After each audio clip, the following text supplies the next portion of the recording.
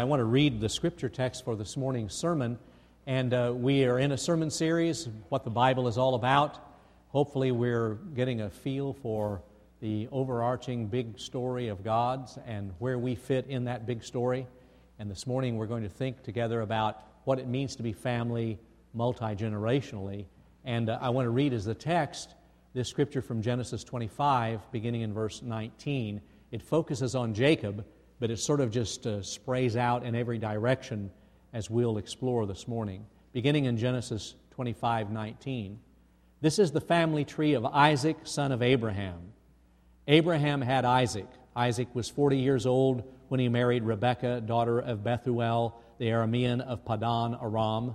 She was the sister of Laban, the Aramean. Isaac prayed hard to God for his wife because she was barren. God answered his prayer, and Rebekah became pregnant. But the children tumbled and kicked inside her so much that she said, "If this is the way it's going to be, why go on living?" She went to God to find out what was going on, and God told her, "Two nations are in your womb, two peoples butting heads while still in your body. One people will overpower the other, and the older will serve the younger." When her time to give birth came, sure enough, there were twins in her womb. The first came out reddish, as if snugly wrapped in a hairy blanket. They named him Esau, hairy. His brother followed, his fist clutched tight to Esau's heel. They named him Jacob, heel. Isaac was 60 years old when they were born. The boys grew up. Esau became an expert hunter and outdoorsman. Jacob was a quiet man, preferring life indoors among the tents. Isaac loved Esau because he loved his game, but Rebekah loved Jacob. One day, Jacob was cooking stew. Esau came in from the field, starved. Esau said to Jacob, "Give me some of that red stew. I'm starved." That's how he came to be called Edom, red. Jacob said, "Make me a trade. My stew for your rights as the firstborn." Esau said, "I'm starving. What good is a birthright if I'm dead?" Jacob said, "First, swear to me." And he did. On oath, Esau traded away his rights as the firstborn. Jacob gave him bread and the stew of lentils. He ate and drank, got up and left. That's how Esau shrugged off his rights as the firstborn. Let's pray together. God, we come to worship you because we're broken and we need lots of help. We read about the families in the Bible, and we read about their pride and their rebellion and their short-sightedness and their conniving, and we can identify with all of that. We ask you, God, to do a work in our hearts that would really cleanse us and yet also give us hope to know that we are your children, that your family is very special to you. We're also burdened this morning for a world that needs the prayers of faithful Christians. We pray for Ferguson, Missouri, and that community, and for the funeral service tomorrow for Michael Brown. We pray, God, for that community and all of our nation to experience healing, while we pray for racial reconciliation, that there might be a healing in our nation. We also pray a prayer of thanksgiving for law enforcement, for people who put their lives on the line every day to protect our peace and defend our rights. We pray for troubled spots around the world and for all of our military personnel and their families. We ask, God, that you bless the mission of First Baptist Church, that we can be the light and the salt, that we can be a difference in this community and in this world. And we want to be passionate, God, about that calling you've placed on us to make that difference, to be the very presence of Jesus Christ. So bless us with understanding about Scripture, and then take all that we are and make it something useful for you. We love you, and we thank you. In Jesus' name, amen. Okay, so there's that framing quote again that we opened worship with just a little while ago by the late, great Kenneth Chafin. We are all shaped by family, and we are all looking for family.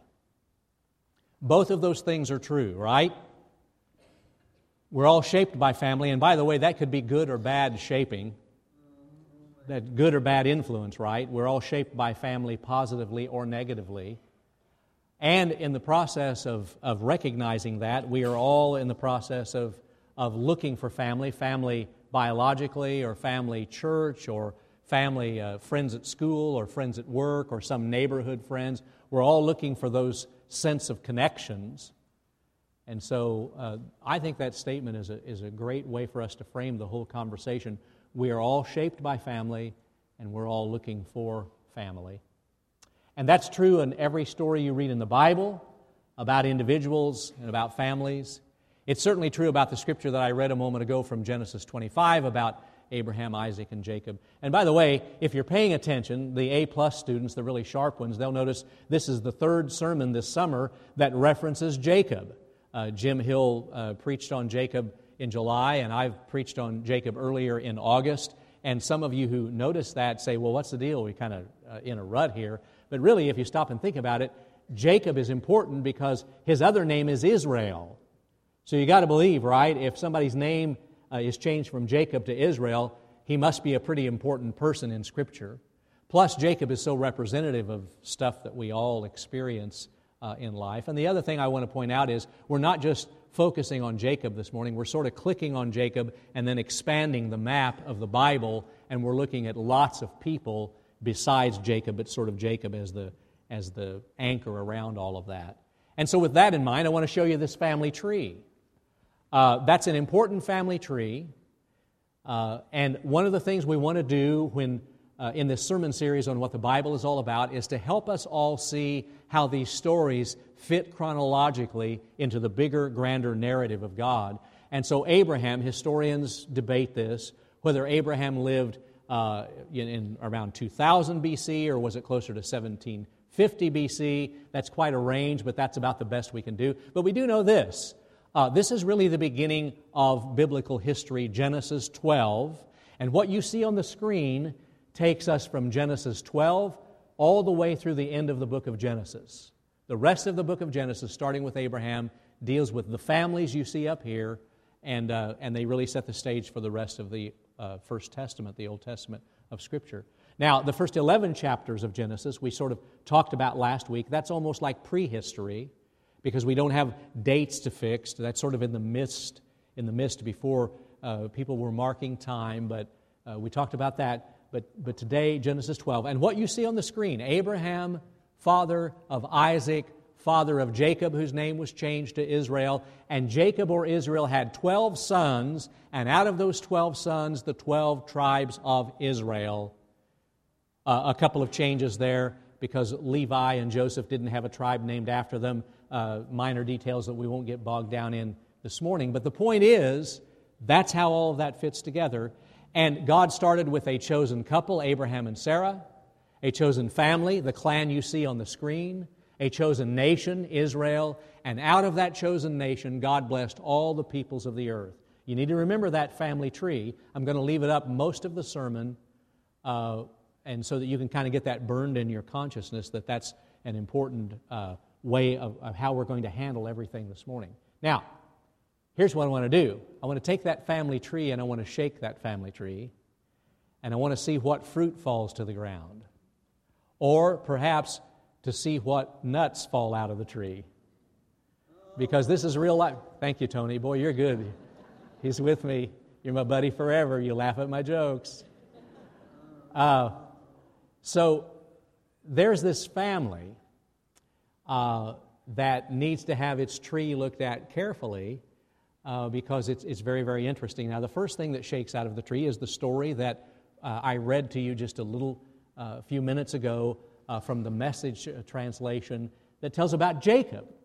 You see where he is in that line, Jacob or Israel. Now he's a sneak. He's a snake. He's deceitful. He's always looking out for himself. He's always trying to gain an advantage. He cheats his brother out of birthright because Jacob is the indoor type, and he's cooking this wonderful meal. His brother Esau, the hunter, comes in. He's starved. He's famished. He says, "I got to have some food." And Jacob never misses a chance to exploit someone else's weakness. Jacob never misses a chance to exploit someone else's need. How can I turn this to my advantage? He says, oh, okay, you can have some of my soup. Just sign over to me all the privileges of firstborn. And they were amazing privileges in that era, in that culture. A lot of responsibilities, but a lot of privileges, socially, politically, economically. He said, just do that and you can have all the soup you want. And, Esau, very short-sighted, says, hey, man, if I'm dead, the birthright doesn't do me any good, so yeah, just give me the stew, I'll sign it over, it won't matter. And of course, it mattered. But Jacob had been the trickster. That's the first thing you see shaking out of the family tree. Now, I think it's kind of fun and funny that later on in chapter 29, Jacob gets tricked himself. Jacob falls in love with Rachel, and he wants to marry her, and he goes to her father to ask for her hand in marriage, and her father says, yeah, you can have my daughter in marriage if you work for me for 7 years. And Jacob said, I'll do that. I'll work for you for 7 years. And the Scripture says very romantically, violins playing in the background, the 7 years seemed to him but a day. He was so in love with Rachel. I mean, can't you just hear love is a many splendored thing or some great ballad playing in the background? And man, that's juicy romantic. But then Rachel's father plays a trick on Jacob. He tricks him through an elaborate ruse so that Jacob has to work another 7 years. He has to work 14 years to marry the woman he wants. But when that happens, Jacob's all indignant. Well, that's not fair. You cheated me. Duh. How's it feel to get some of your own medicine? He says, that's just not right. You not doing something you said you were going to do. Well, Jacob, welcome to the world that you've been forcing on others. And he's all indignant, but the trickster became the one tricked. The cheater became the cheatee. He got cheated, and it didn't feel so good. Shift the scene now. Genesis 34, many, many more years later, Jacob's married. He has lots of children, right? And sorry to be sexist, but the Bible basically talks about the males because the line came through the males. That was that culture and time. But he also had a daughter named Dinah. And tragically, in chapter 34, the Scripture says that Jacob's daughter Dinah was brutally raped by Shechem. Jacob was heartbroken, absolutely heartbroken at what had happened. Two of his sons, Dinah's brothers, were more than heartbroken. They were angry. Levi and Simeon. One was a little older than Dinah. One was a little younger than Dinah. You can imagine they were the brothers that she felt closest to, and they were the ones that had that protective big brother. I'm gonna make this right. You violated my sister. So they go out and they don't just seek justice. They seek revenge. They kill Shechem. They not only kill Shechem, they kill all the males in the city where he lived. You see the escalation of violence? You see how violence escalates? You start here and it just cranks up into something worse, and then somebody does something worse back. And Jacob was upset. Jacob was angry. He said to his sons, "You're going to start a war with that city. We can't afford that right now."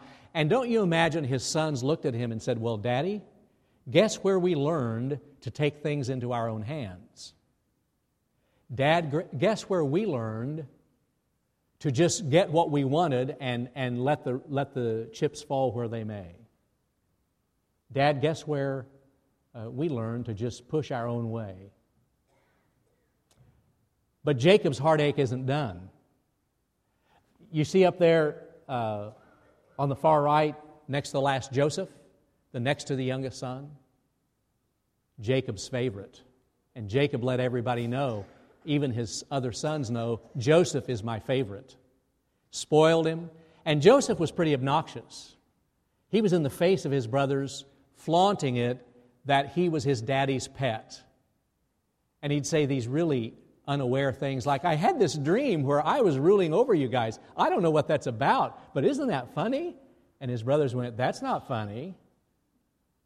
And they hated him. And when they had a chance, they were so jealous of Joseph that they sold him into slavery.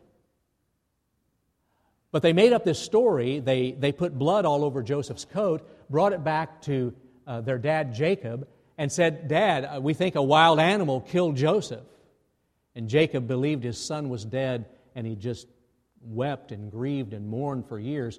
And ladies and gentlemen, that ruse, that lie, was held by that family, by those brothers, for years and years and years. And it was not until many years later, Joseph, still alive, was the prime minister in Egypt during a time of famine, and his own family came to him for food, that they discovered what had become of him, and that their dad discovered the lie that his sons had told to cover up their brutal deed of giving their son away, their brother away to slavery. All those family secrets came bubbling up until there was ultimately resolution. And that really takes you to the end of the book of Genesis, Genesis 50. Now, I want to push the pause button right here. I want to push the pause button, and I want us to take a breath, and I want us to think about all we've heard and all we've thought and all we've experienced in this part of the Bible story. Some of you are acquainted with the phrase family systems theory.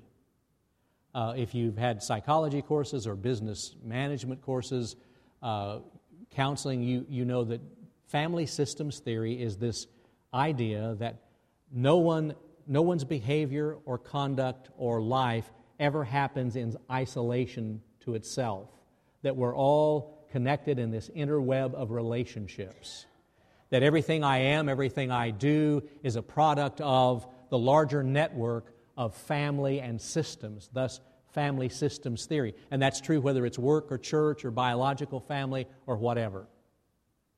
Now, think about that as you look at that family tree.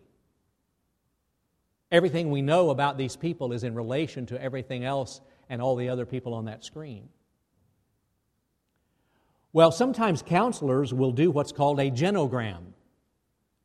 When they're counseling a client, they'll say, let's do a genogram. Let's do your family tree,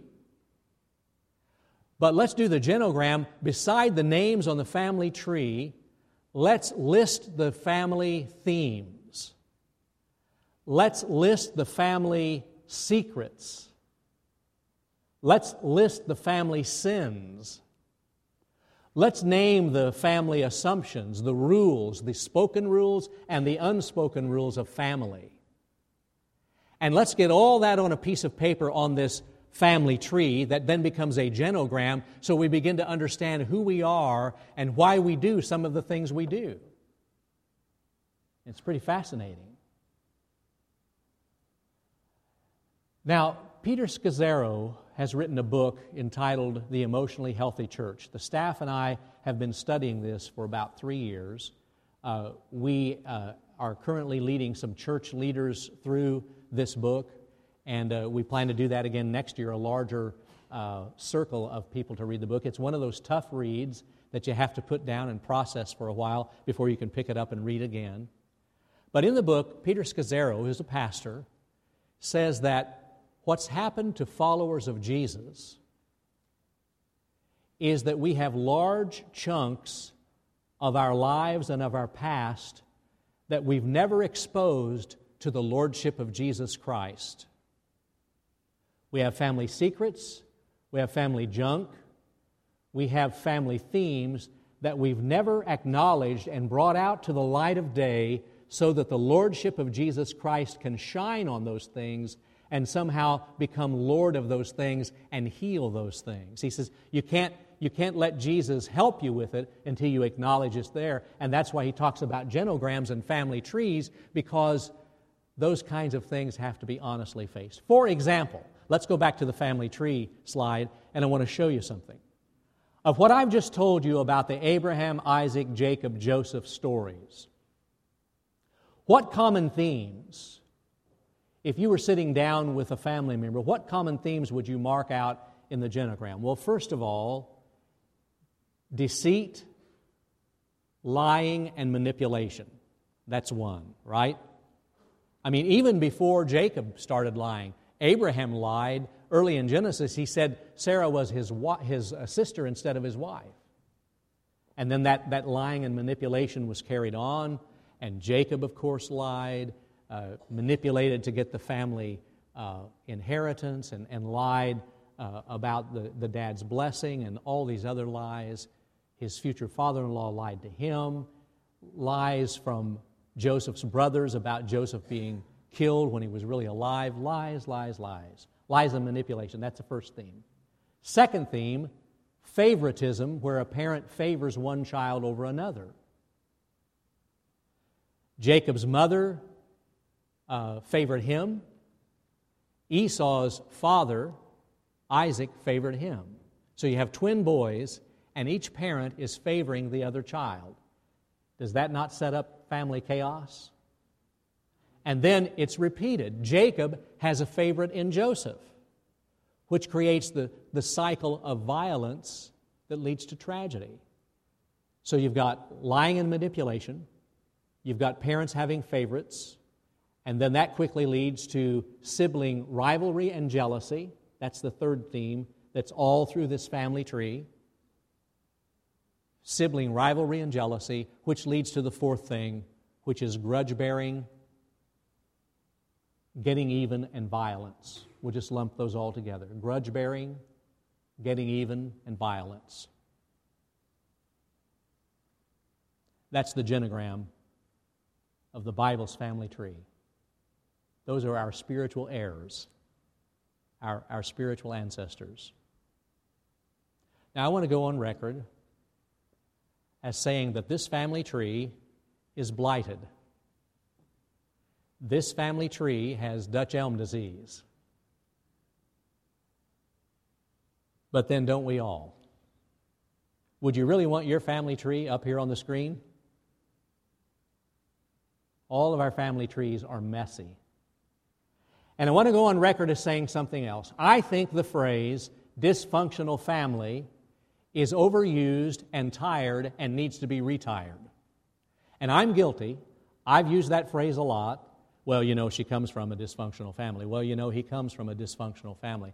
I think it's a tired phrase, it's used too much, and we need to retire it. And here's why. To use the phrase dysfunctional family is to imply there's such a thing as a functional family. Thank you. I don't think there's such a thing as a functional family. We're all dysfunctional. And to say dysfunctional family is to imply that mine is not. I mean, I think about the husband I am not sometimes, the way I don't put my wife's needs first, don't love her as I should. I think about the mistakes I made when our children were growing up. I was either physically or mentally not present. I was impatient. I wasn't always the role model I should be. Didn't always pass along the right values. All the mistakes I made. And I have to tell you, I take a perverse pleasure in all these nasty stories from Genesis. And you know why I take a perverse pleasure from these stories? Because I'm thinking, if God can use that mess, God can use me. If God can take that diseased family tree and bring about global redemption, there's hope for us. This is the family that brought salvation to the world. American Christianity is here, Asian Christianity, South American Christianity, all over the world. We wouldn't be here if it were not for this motley crew. This mess. There's hope for us. God used this family so God can use our family.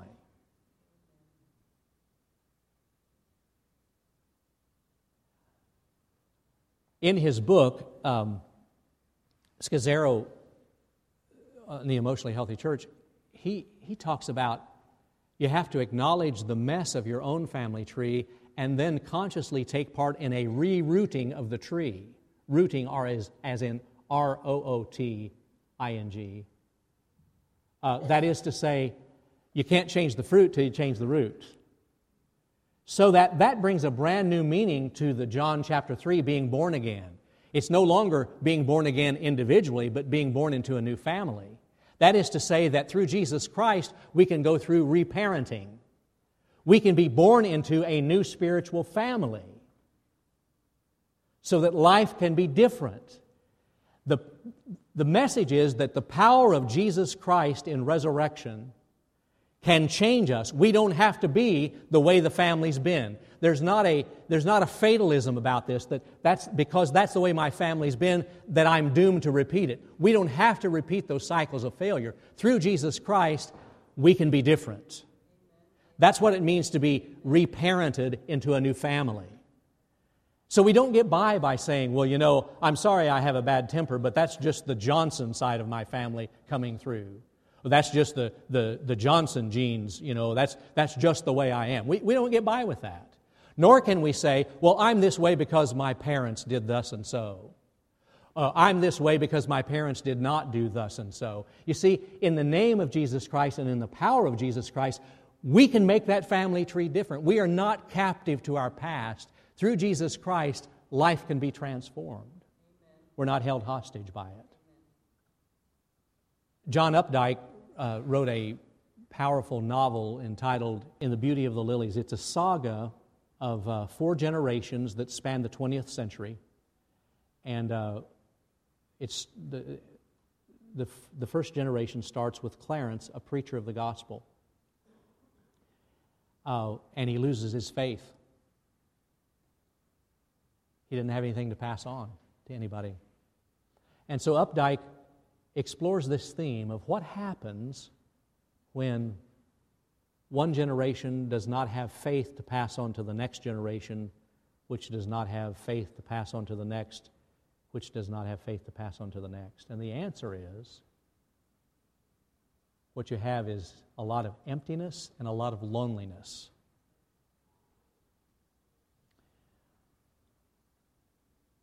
But the good news of Jesus Christ is that it doesn't have to be that way. That through the power of Jesus Christ, at any time, the family tree's poisonous fruit can be interrupted and replaced. We are all shaped by family, and we are all looking for family. And through Jesus Christ,